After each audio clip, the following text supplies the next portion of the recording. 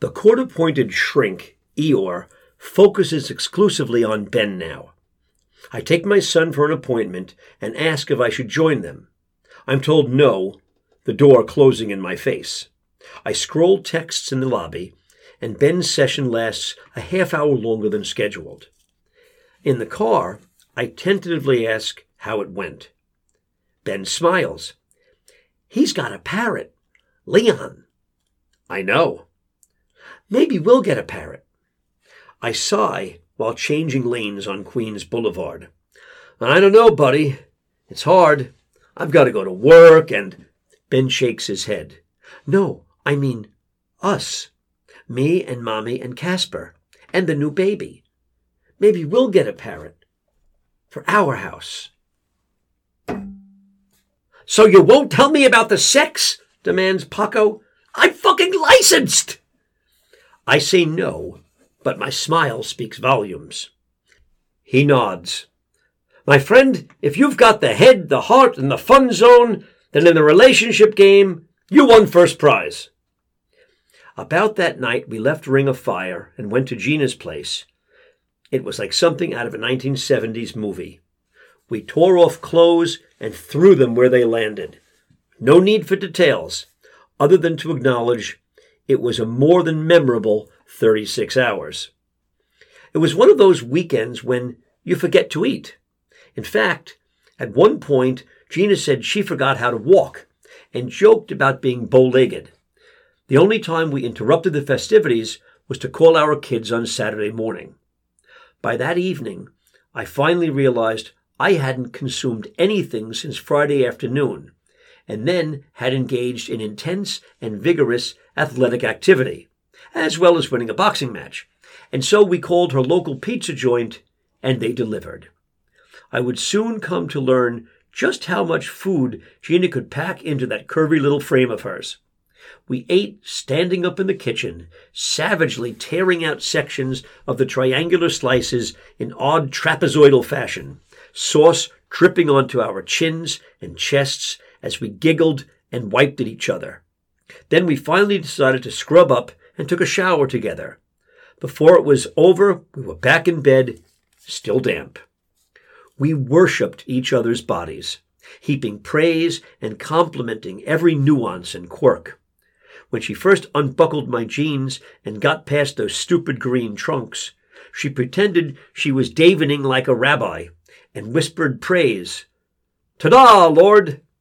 And when I finally beheld her in her glorious natural state, I channeled a Texas evangelist and cried out, "Oh, thank you, dear sweet baby Jesus!"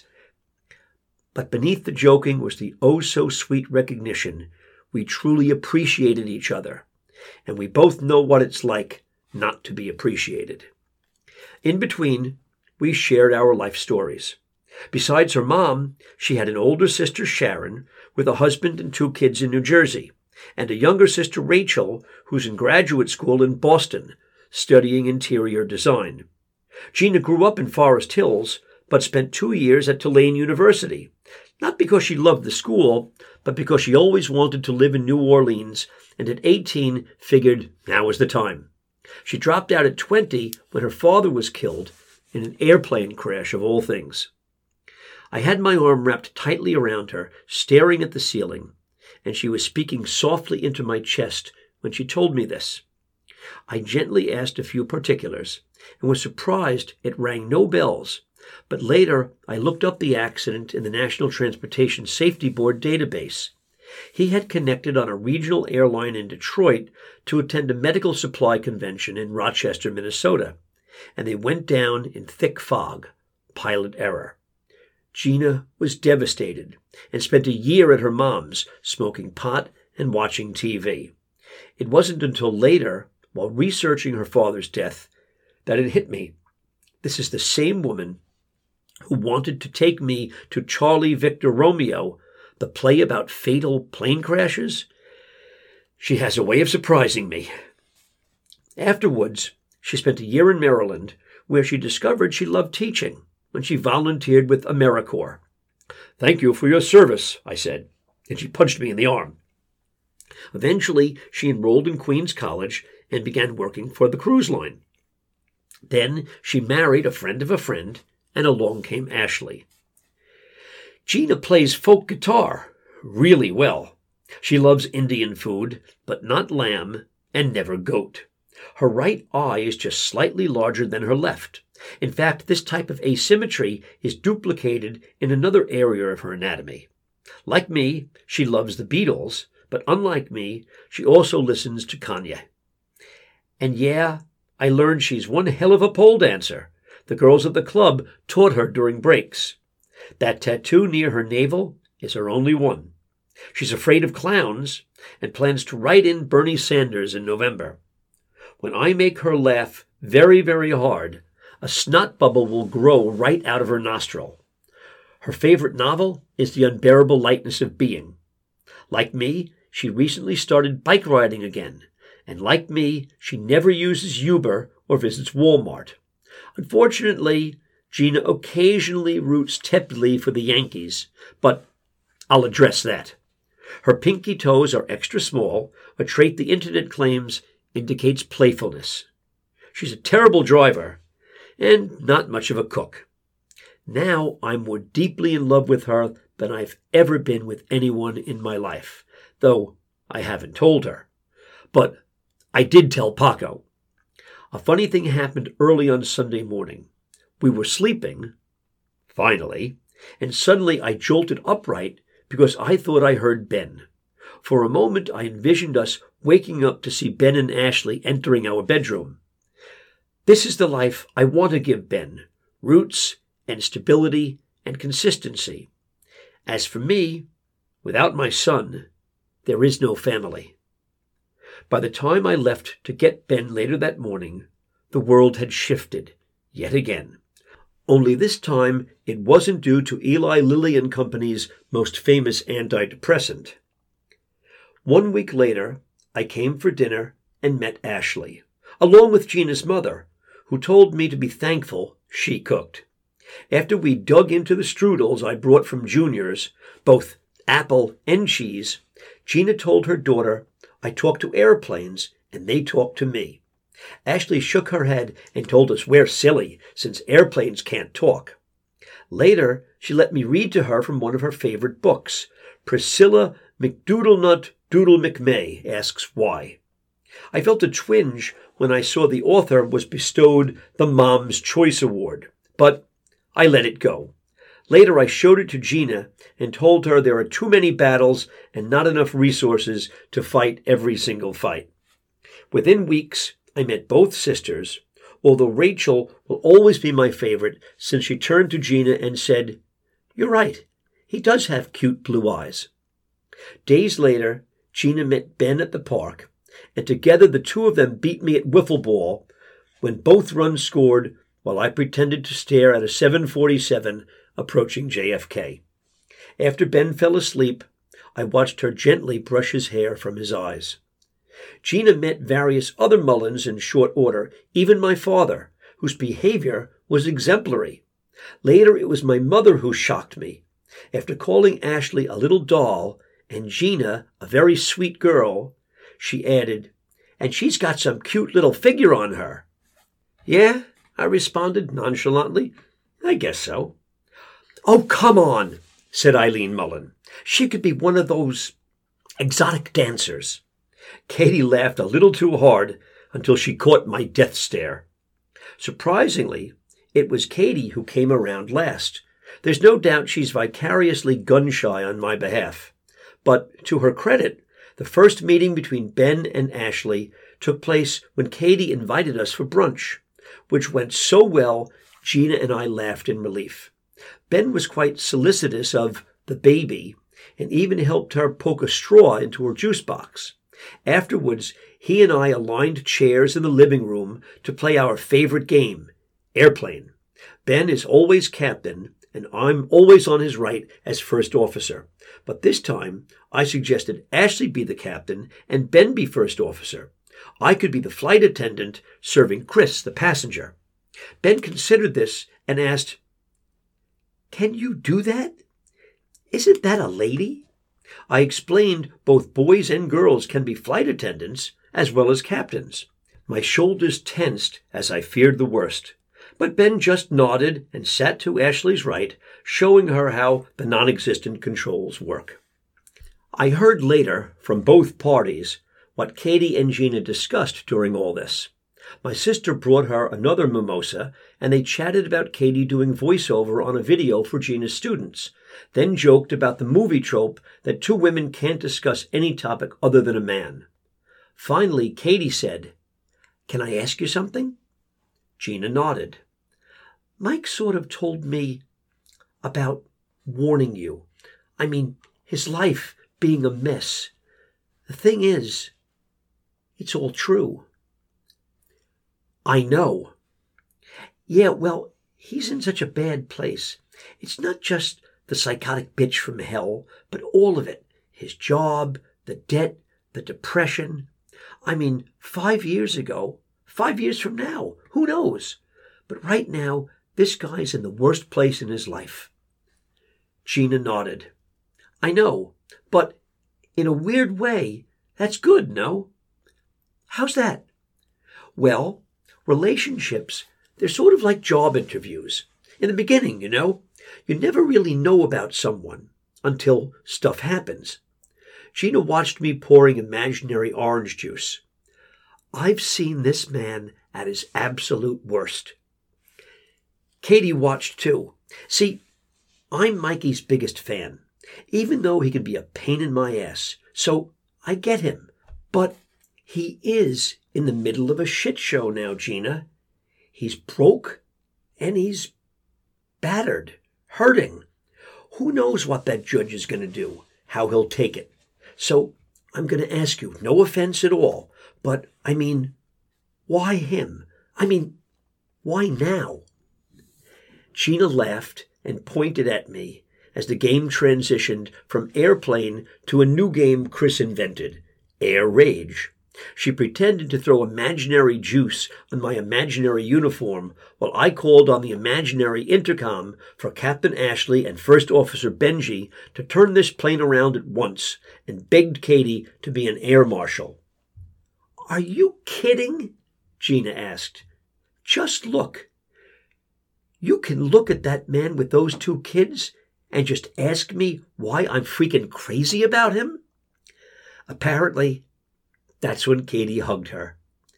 Ben ran off to be an air marshal. It's been a year since I've gotten another missive in my mailbox from the cowardly, illiterate cretin. I've almost missed them.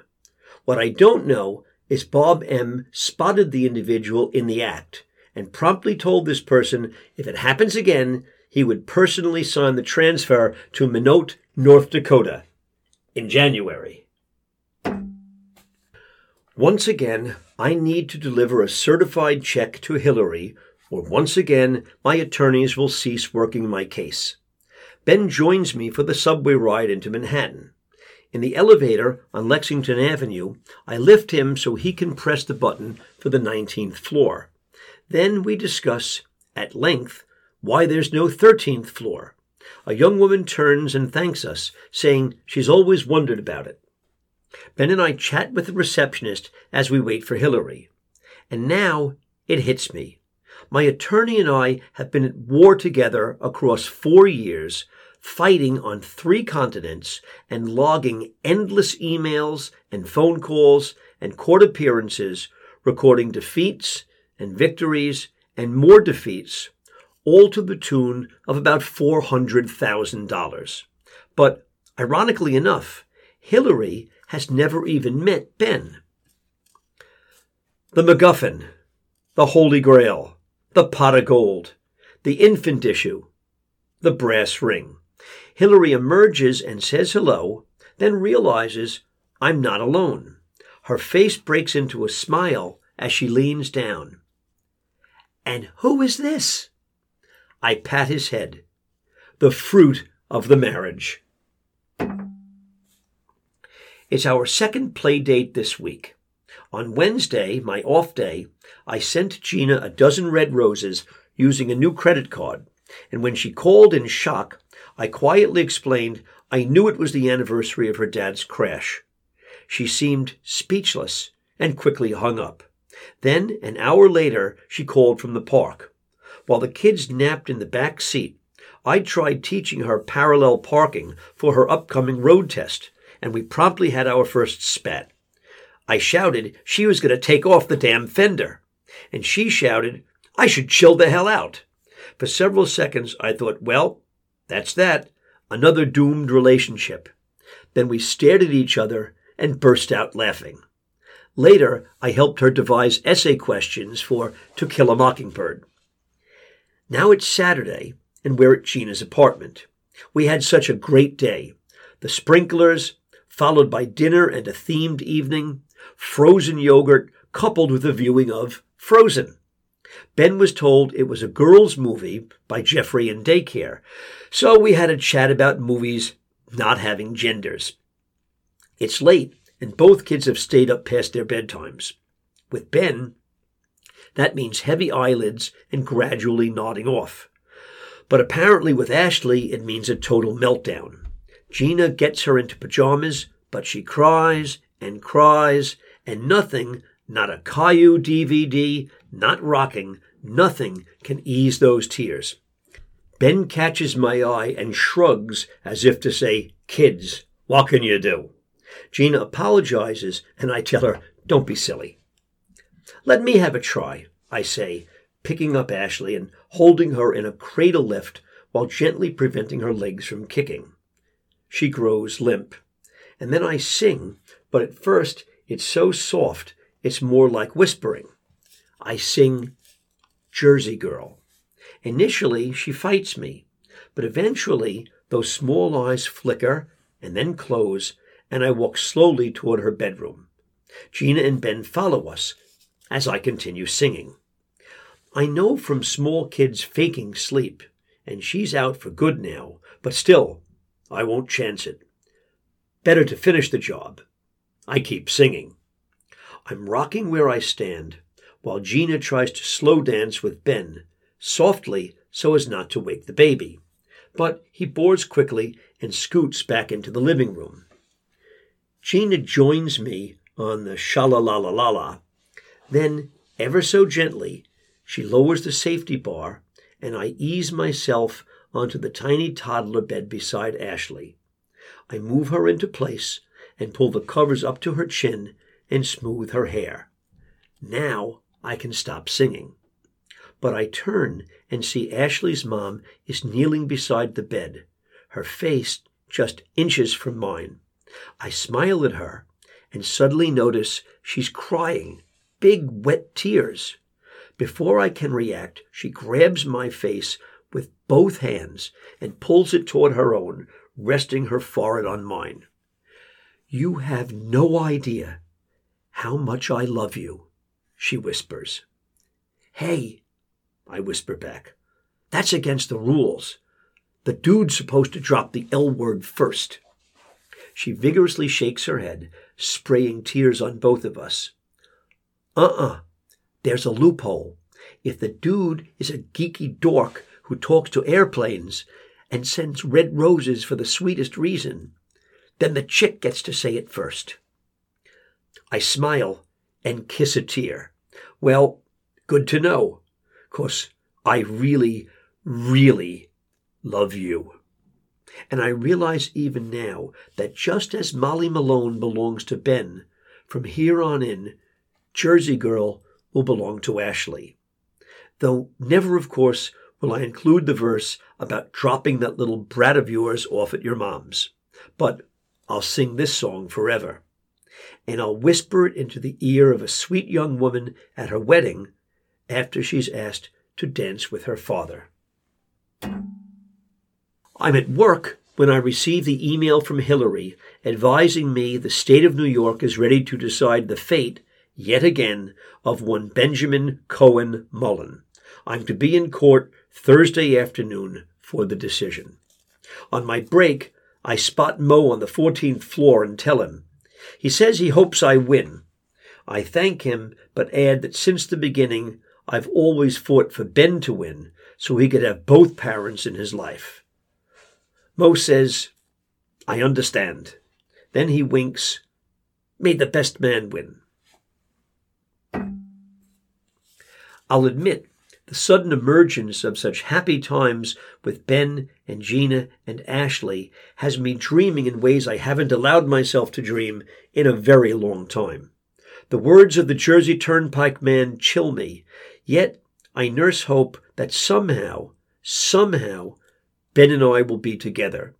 And not just every other weekend, or 2 out of every 14 nights, raising a seventh of a child. But I've learned dreaming can be dangerous. And now it's just my son and me. It's a summer of concepts, but this is a difficult concept for us to work out together. What will our future be? I've played it absolutely high road, and never once did I discuss with Ben where he might want to live, or suggest what he might want to say to the lawyers and shrinks. Now it's time to ask. Buddy, we need to talk. He's had his bath and is in fresh summer pajamas. We've moved the Thomas the Tank Engine train board into his room, and he's on his knees sorting tracks. I sit on the edge of the bed, looking down at his back. We gotta talk. Okay. Ben doesn't look up. I cough. Tomorrow, well, Mommy and I are going to court. The judge is going to tell us about where you'll live. I know. You know? Yep. My lawyer said so. I regroup. Okay, well, they're going to want to know what you want. And I know. I told them. He turns to me. Daddy, how come the bridge isn't glued? You got the bridge later, after Christmas. Oh, he turns back to the board. Again, I cough. So, you told them what you want? Yep. Daddy, can we move the bridge near the tunnel? See? Maybe, if you move the Sodor crane. Yeah. I watched him deftly rearrange his little world. Buddy, you already decided, what you want, where you want to live. He continues working while speaking. I told the man with Leon the parrot and my lawyer, I have to live with Mommy. Time passes, but I don't know how much. Outside, it's late evening and late summer, my favorite time as a kid, and birds are still chatting. I remain seated, perfectly still. Ben slips in new tracks, continually testing configurations. Finally, I summon my livelihood, my voice. You have to live with Mommy? Uh-huh. She said so. I have to help with the baby. She said she can't have the baby without me. I have to help her. I move both hands to my face, unnecessarily, since Ben remains rapt. My own breathing sounds amplified. I prepare to speak again. That's what... I pause. That's what you told them? You want to live with Mommy? Uh-huh. He attempts to squeeze both tunnel and bridge into place, but something will have to give, and it won't be the laws of physics. Buddy, are you okay? Did it make you sad? Having to choose? And now Ben turns to me, all blue eyes and blonde hair and baby teeth that will fall out and grow back in again. He smiles at me. I told them it's okay. I can't speak any longer, so I nod instead. I told them, I said, my daddy always comes to see me, everywhere. So I'll live with my Mommy, 'cause you'll come see us, no matter where we live. So you'll be happy. Everybody'll be happy. You'll come see me, Daddy, right? All I can do is nod again, vigorously. Daddy, I open my eyes wider as a form of response. Will you help me with the bridge? Most of the time, the thing we fear more than anything never appears. Thankfully, the 18-wheeler doesn't jackknife in the rain. The missiles remain in their silos. The mole turns out to be just a mole. But sometimes our very worst fear takes shape and breathes and appears right before us, staring in defiance. My fear of fears, that my son and I won't share his childhood on a daily basis, well, here it is, in full force, just as I always knew. The only emotion I don't feel is surprise. My voice is sort of a gurgle from a poorly dubbed movie as I blurt out, "Be right back." Now I'm running toward the bathroom, and I do what I never do when Ben is in the house. I not only close the door, but even lock it. I flush the toilet, then run water into the sink at full volume. Finally, I bury my face into the nearest bath towel. Somehow, I slump onto the side of the tub, undoubtedly causing the bruise on my lower back I don't feel now, but will discover tomorrow. I sob, and I sob, and I sob, screaming in pain into the wet towel, smelling Toy Story 3 bubble bath, even as I suffocate as many emotions as I can. I hear tapping on the door and mumble, "I'll be right out." All the other pains up until now, it's as if they were just preparation, like the jabs and crosses setting up that knockout of a hook. And I have to make a decision.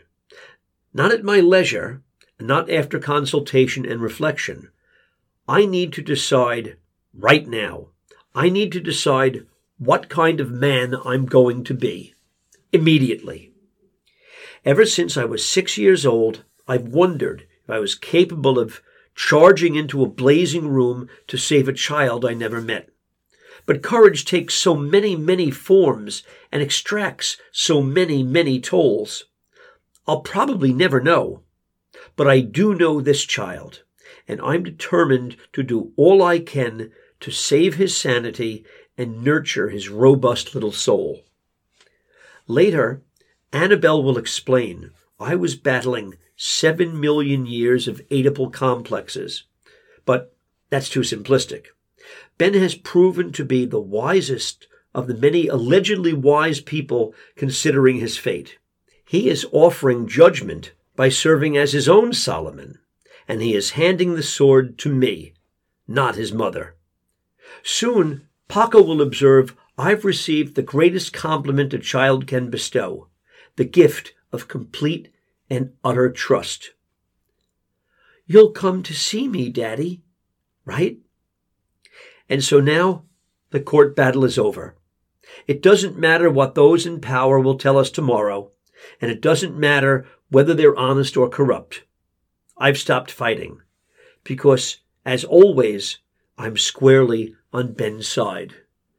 Fathers and sons.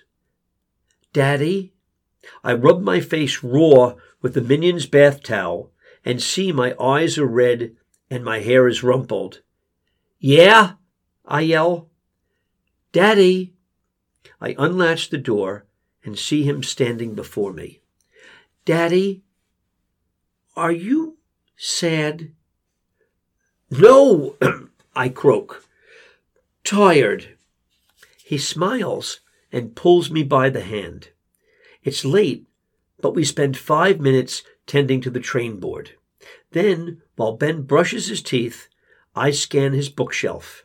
He returns and casually leans against me, his arm around my back. Can I pick tonight? I ask. Ben nods, and I hold up, "We're very good friends, my father and I."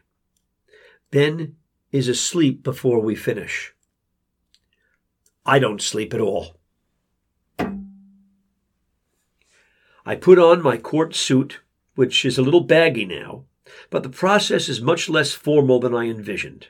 The judge and even her assistant are absent, and the law guardian simply hands out typed copies of the decision to both parties, right in the hallway outside the restrooms. I flip to the final page. Therefore, the duly appointed law guardian, in accordance with the wishes of the child, recommends the court award joint custody, with the mother as custodial parent. I pull Hillary into an empty conference room and tell her I won't appeal.